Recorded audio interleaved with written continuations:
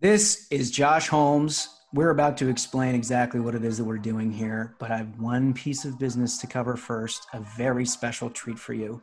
For the very first time, you will hear the voice of none other than Comfortably Smug. Smug, let's introduce you.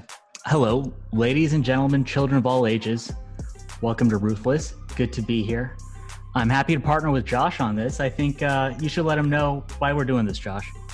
Well, why we're doing this? For one, because it's possible to be funny and still care about politics. You can have a sense of humor and be a conservative. There's absolutely no prerequisite in being a dork. Exactly. Like, what we want to get across is that conservatives are allowed to have fun. This podcast isn't going to be about reading books or the Federalist Papers or being lectured to.